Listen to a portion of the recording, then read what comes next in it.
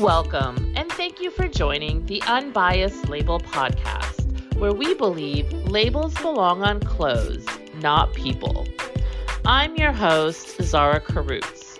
On this podcast, we have real talk focused on all things fashion and culture with a critical global perspective at the intersection of industry and academia.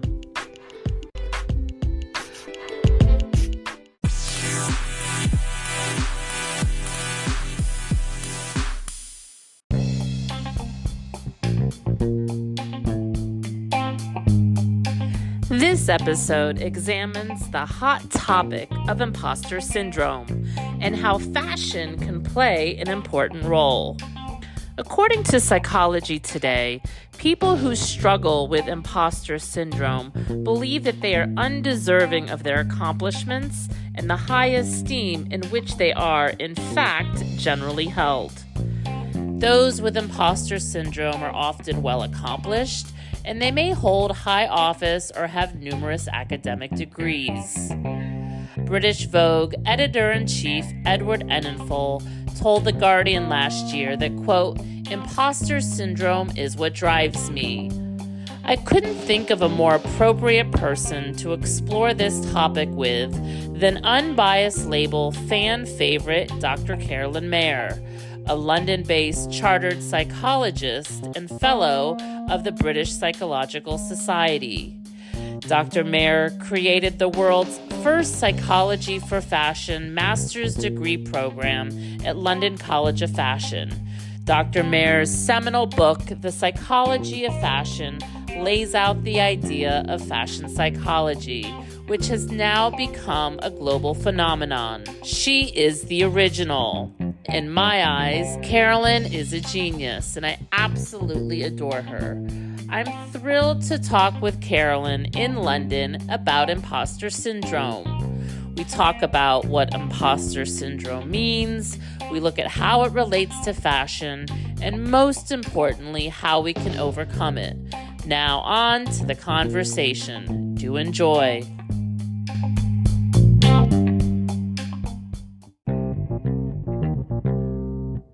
Today we're talking about the topic of, we're diving right in, imposter syndrome. You're the doctor of psychology, so we're talking to the right person on this topic. Oh, thank you.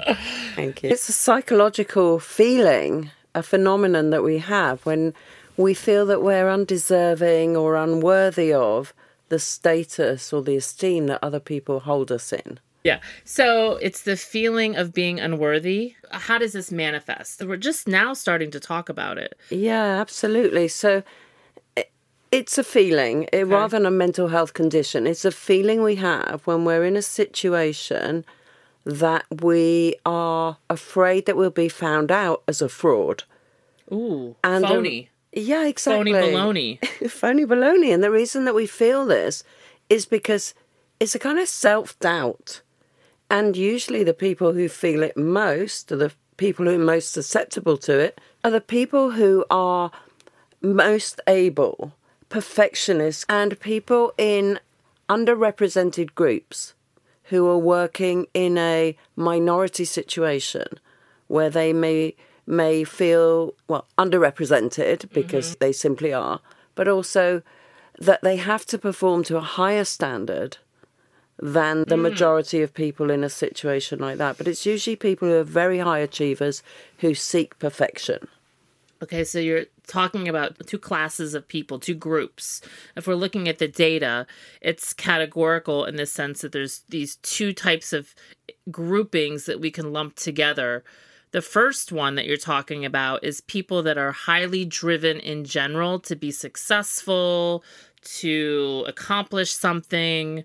Oprah talked about this a lot, so that would make sense. Edward Enninful is talking about this. Lazy people, you're saying, don't tend to feel imposter syndrome.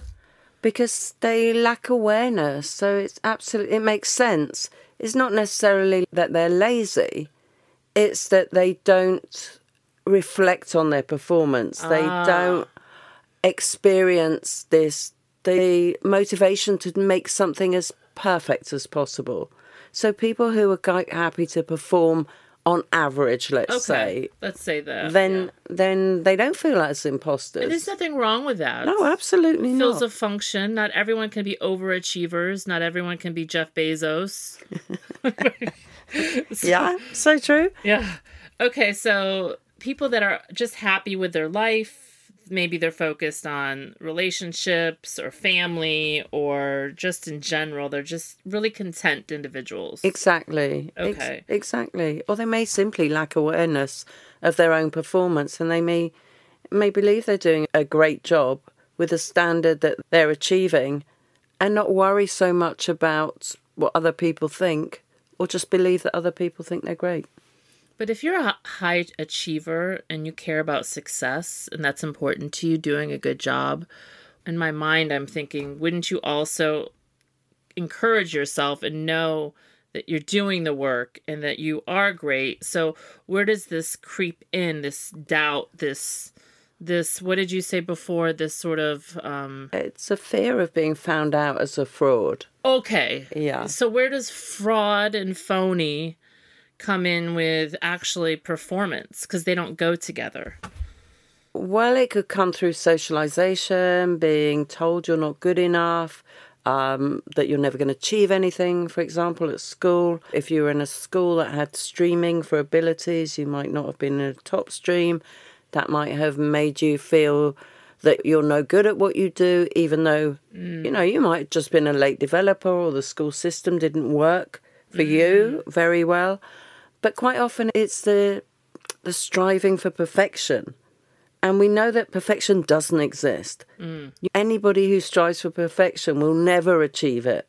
So the individuals who have perfection in their mind, always striving for that and feel their work is never good enough. And that they shouldn't have the esteem that other people hold them in, that they're undeserving of it. And this is where imposter syndrome comes in. And that causes these feelings of fear to come in that can hold people back as well.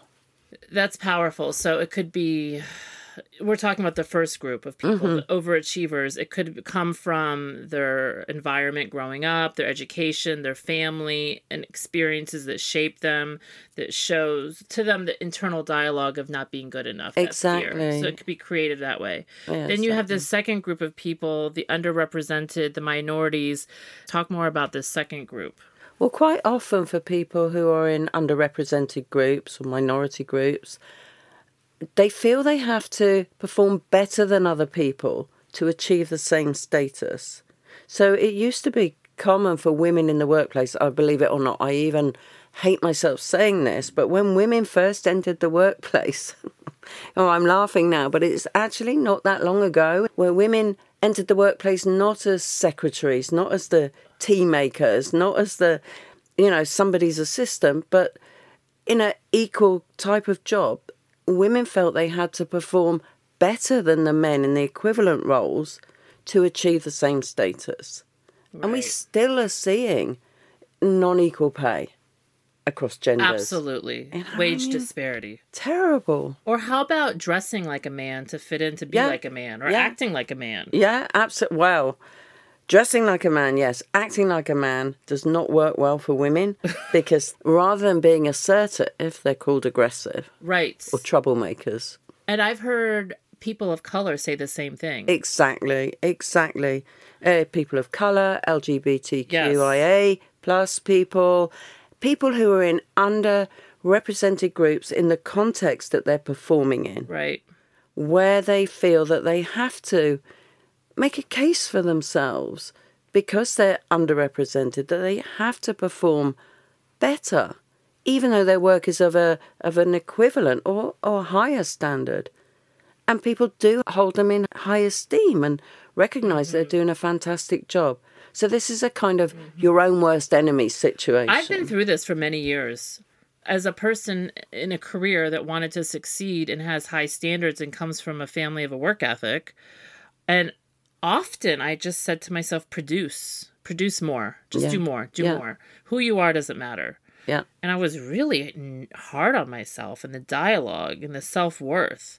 So this is an internal battle, is what you're saying, that is shaped by external factors. Oh, absolutely. Absolutely. And, I had a similar experience at school. I was told I will never achieve anything. I'm not good enough. Yeah, and I was even held up as the bad example at school. Don't end up like her. In a class that I was in. I mean, just shocking. That's horrible. Yeah, so, I mean, it did me no favours at school. I certainly wasn't an underachiever. I was a high achiever, but I absolutely hated school and left the minute I could. I never really loved school either. I was a fine student, but I never thought like, oh, I'm a smart person. No. I just thought I'm a creative person. And I wasn't until I went back much later to pursue we talked about this, my academic career and become an academic. I struggled with identity. Yeah. Like, I'm smart. Yes, I'm really smart. And start to believe in myself and think objectively. And my mom always said, you just don't see yourself right. Mm-hmm. I'm always so critical.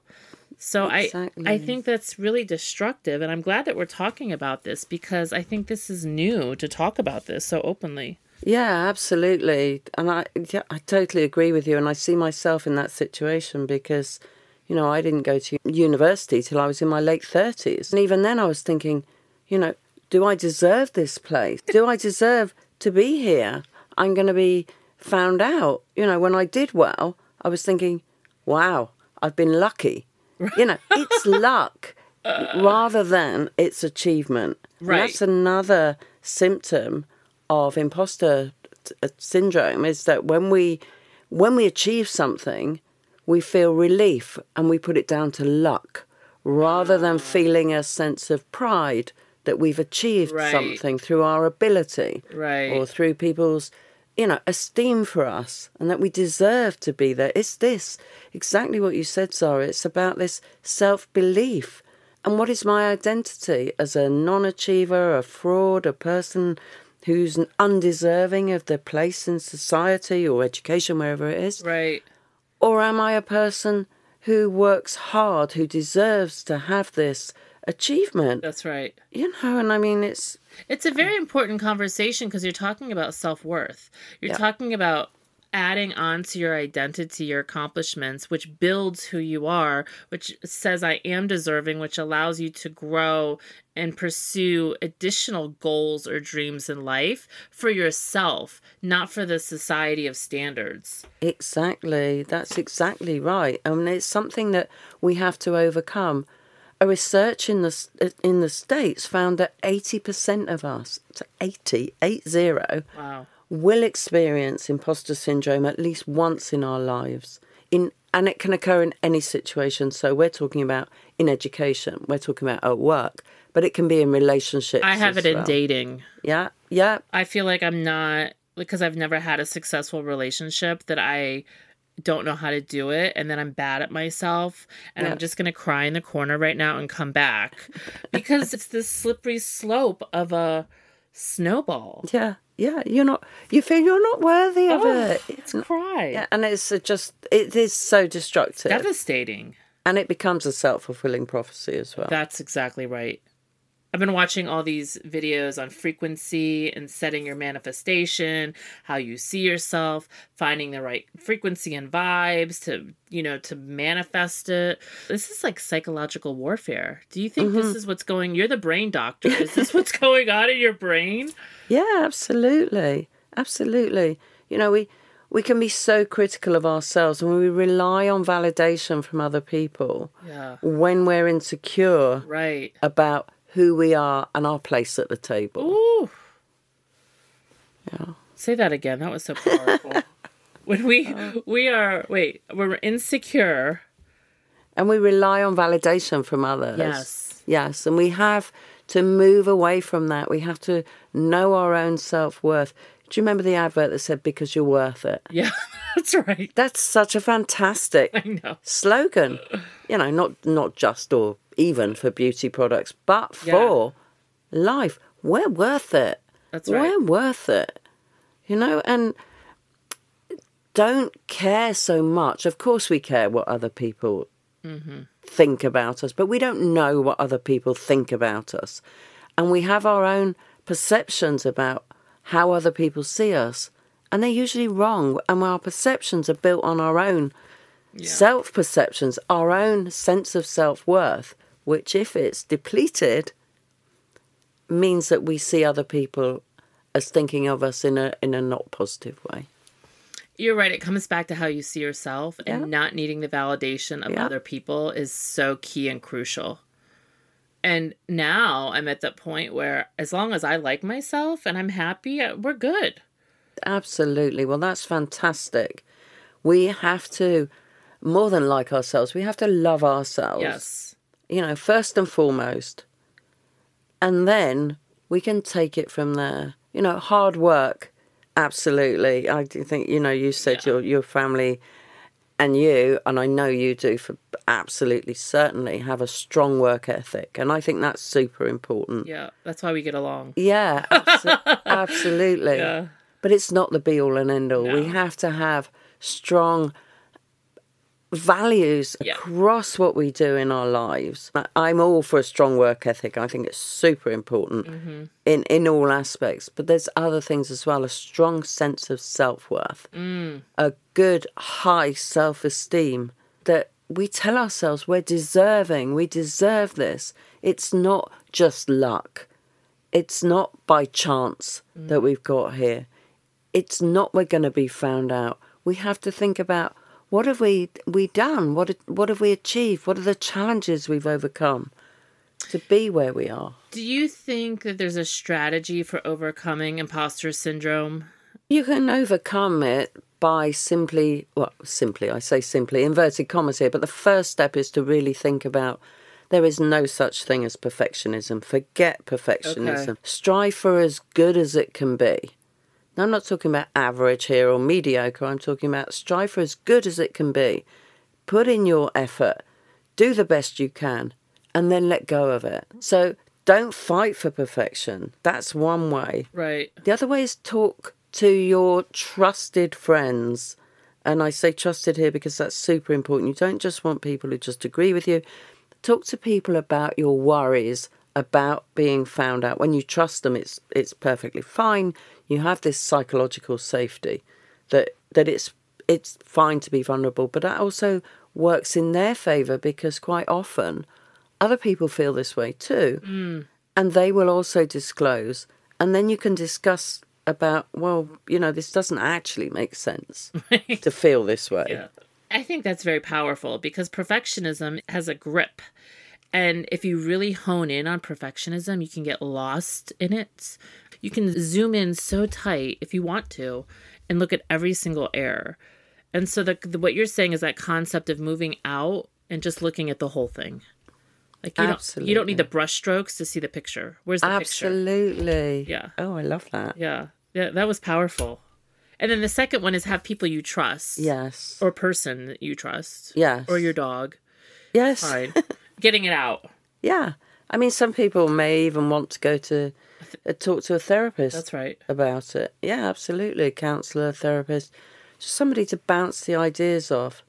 Yeah. And to keep a record of achievements and begin to kind of hone a sense of pride in what you've done rather than relief. To think about all the things you've achieved to get to where you are now. And that's very powerful too. Yeah, because what you're saying is learn to really appreciate yourself. And that's the relationship you have with yourself. Yeah, yeah. Because the lesson I had to learn was, it was quite painful to really blossom into who I think I am and want to be. There's this process of people are not going to like you. And I was like, I'm writing this book about it's okay that no one likes me because I like myself. Yeah. Oh, I love that. That's what matters. Oh, I love that. Oh, that's wonderful. Absolutely. Absolutely. And you know what? The more honest you are about yourself and the less you care about others not liking you, the more they're going to like you. And why is that? You show your vulnerability, you show your honesty, you're open, you're transparent, you express your feelings, you don't waste time with people that you don't want to spend time with. Maybe I don't like you. No, exactly. Forget liking me, I don't like you. Well, exactly. And I think that's a super important lesson. And we've said, love yourself. Yes, love. Care less about what other people think about you. And they really will like you more. And you choose who you want to spend time with. That's right. And it's people you like. Yes. People you value. People you can grow with. Exactly. Exactly that. That's so wise. I'm really curious to see how this fits into the fashion world because your work is the psychology of fashion.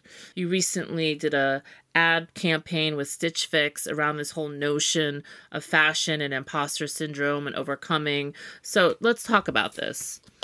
We've mentioned 80% of us will experience imposter syndrome at least once in our lifetime. When you say once, is that like an individual moment of... Could be. If we have a major task, let's say you're doing a talk in front of 1,000 people, which can happen. Yeah. You may approach it and feel great about it, and then suddenly you're there on the platform and you're overcome with this kind of terror, more than fear, of what am I doing here? I shouldn't be here. I'm not worthy of this. Or you follow someone who's a great, an expert, a world-known expert in a field, and then you traipse on the stage after them, and you're like, oh, no. Fear is insidious. It'll find you anywhere. Yeah. Next thing you know, you're like, well, I think I'm kind of scared right now. Yeah, absolutely. You're right. It could be a situation. It doesn't have to be this ongoing battle. Exactly. So when we think about that, and we think about fashion, and we think about how close fashion is to our bodies. Yes. It's our second skin. It's how we express our identity to other people. Then it's not surprising that we're going to experience imposter syndrome in relation to fashion.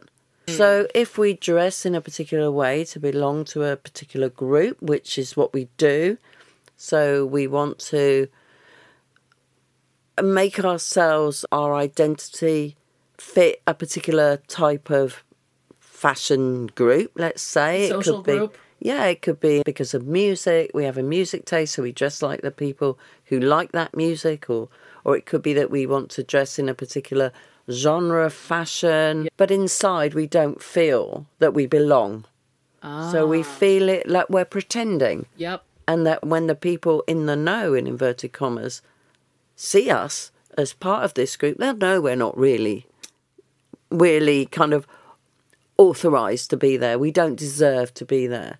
So we have this idea, and the research conducted by Stitch Fix actually showed some very interesting findings that around 50% of us feel fashion imposter syndrome, that we shouldn't dress in trends, that if we dress in a particular trend, a trend that's happening now, if you can keep up with the trends because they change every 2 minutes, but if you want to dress in a trendy way, 50% of the people they surveyed said they felt as imposters in that trend. Interesting.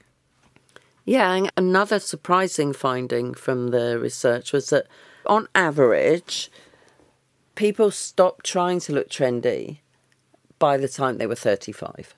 Oh, interesting. How do we define this notion of trendy? Yeah, good question. Yeah. So, their survey asked about following trends. Okay. So, do we think we follow trends, basically? Again, yes, no answer. So not on a Likert type scale. When did you last follow a trend? Or when did you give up following trends? Or when do you think you will stop following trends? Those kind of questions. And the average was 35. Wow. How do you interpret that? So I'm not entirely surprised because we know from other research that people experiment with fashion in their teens, in their early 20s. They like to play about with fashion as they play about with their identities, present themselves in different ways, switch the kind of social groups they want to be seen as belonging to. But then as we get into our late 20s, 30s and onwards, we have a more fixed sense of who we are, right? A sense of our identity, and quite often a better sense of, or a more fixed, let's say, sense of the styles that we like in particular situations. So rather than have one fixed style, we know how we like to dress in particular situations. Fashion is used as a second skin, as an identity, as a social belonging, as a standard. There's all this nuance and meaning encoded in language behind fashion. So there's the macro level of that. But then there's individual moods and expression that's really creative and artistic as well. So you have this sort of duality of the meaning of what fashion holds.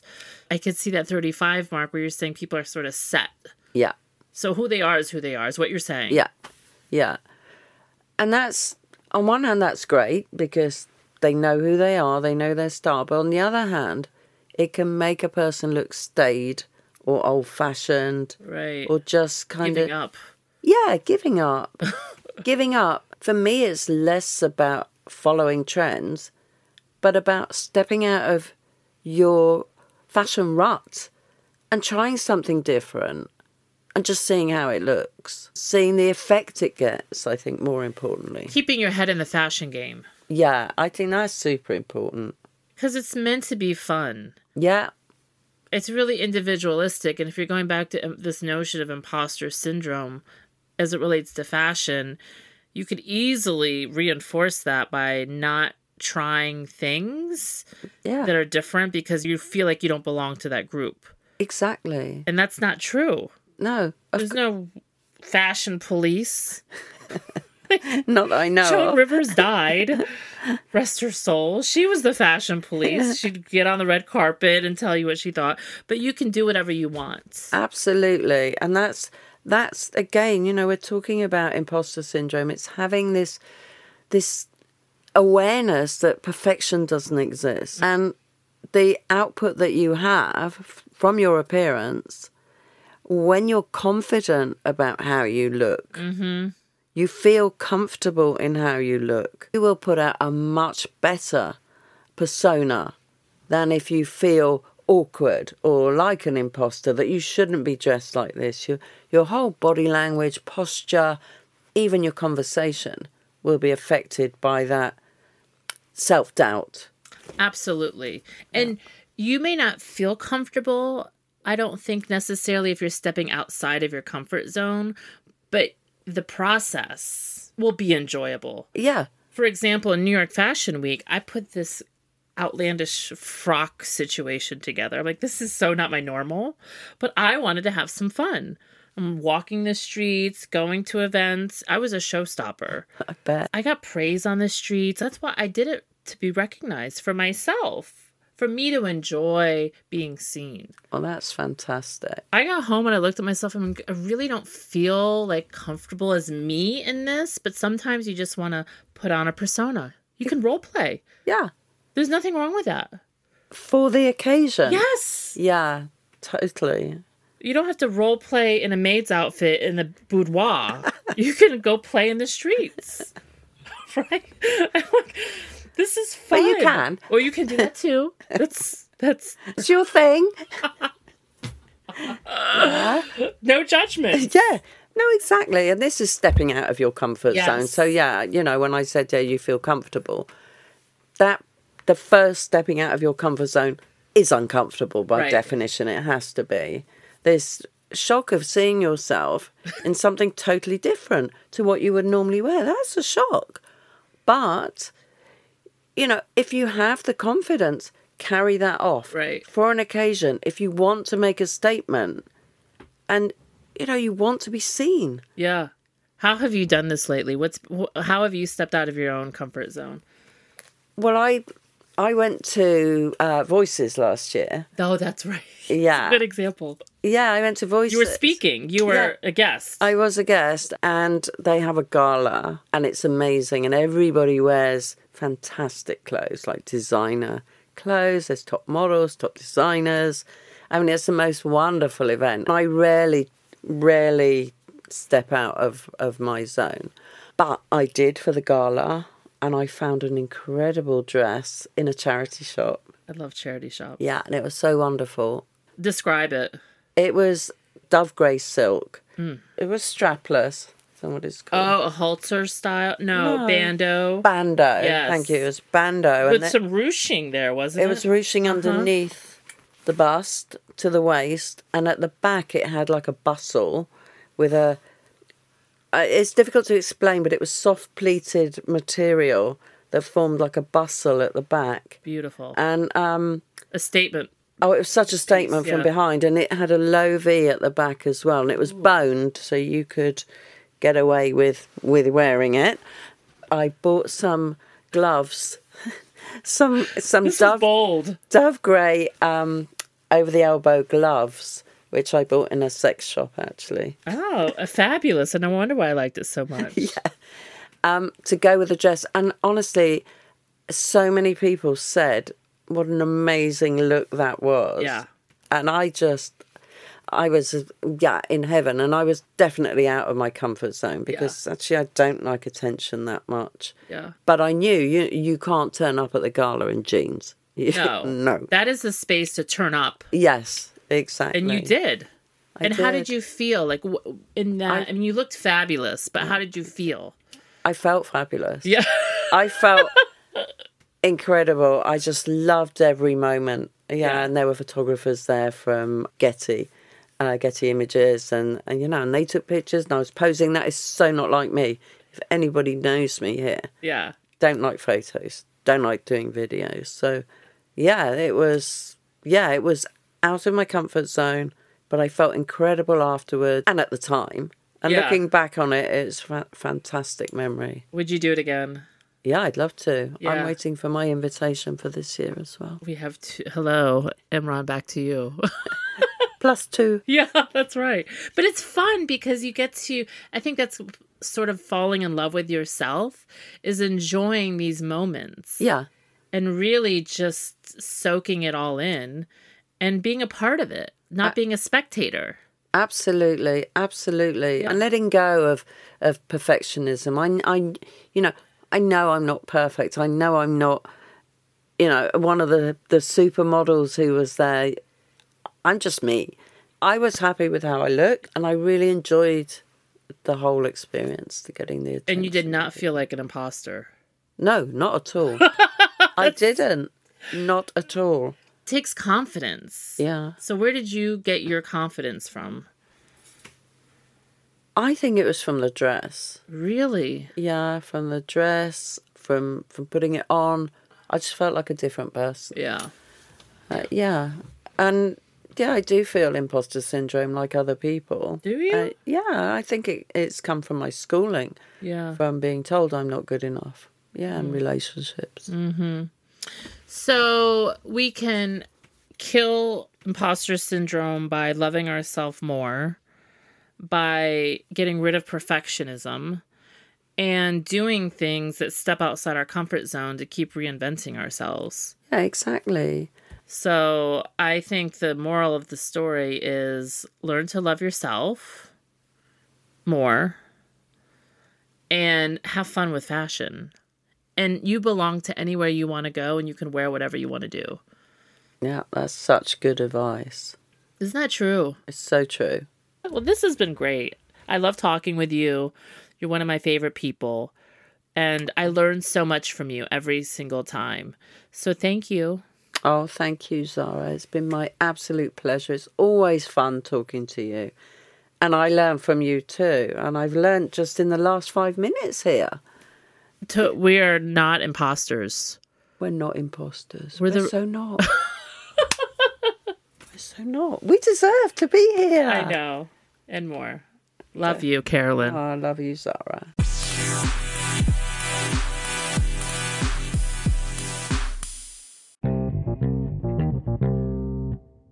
Oh, thank you.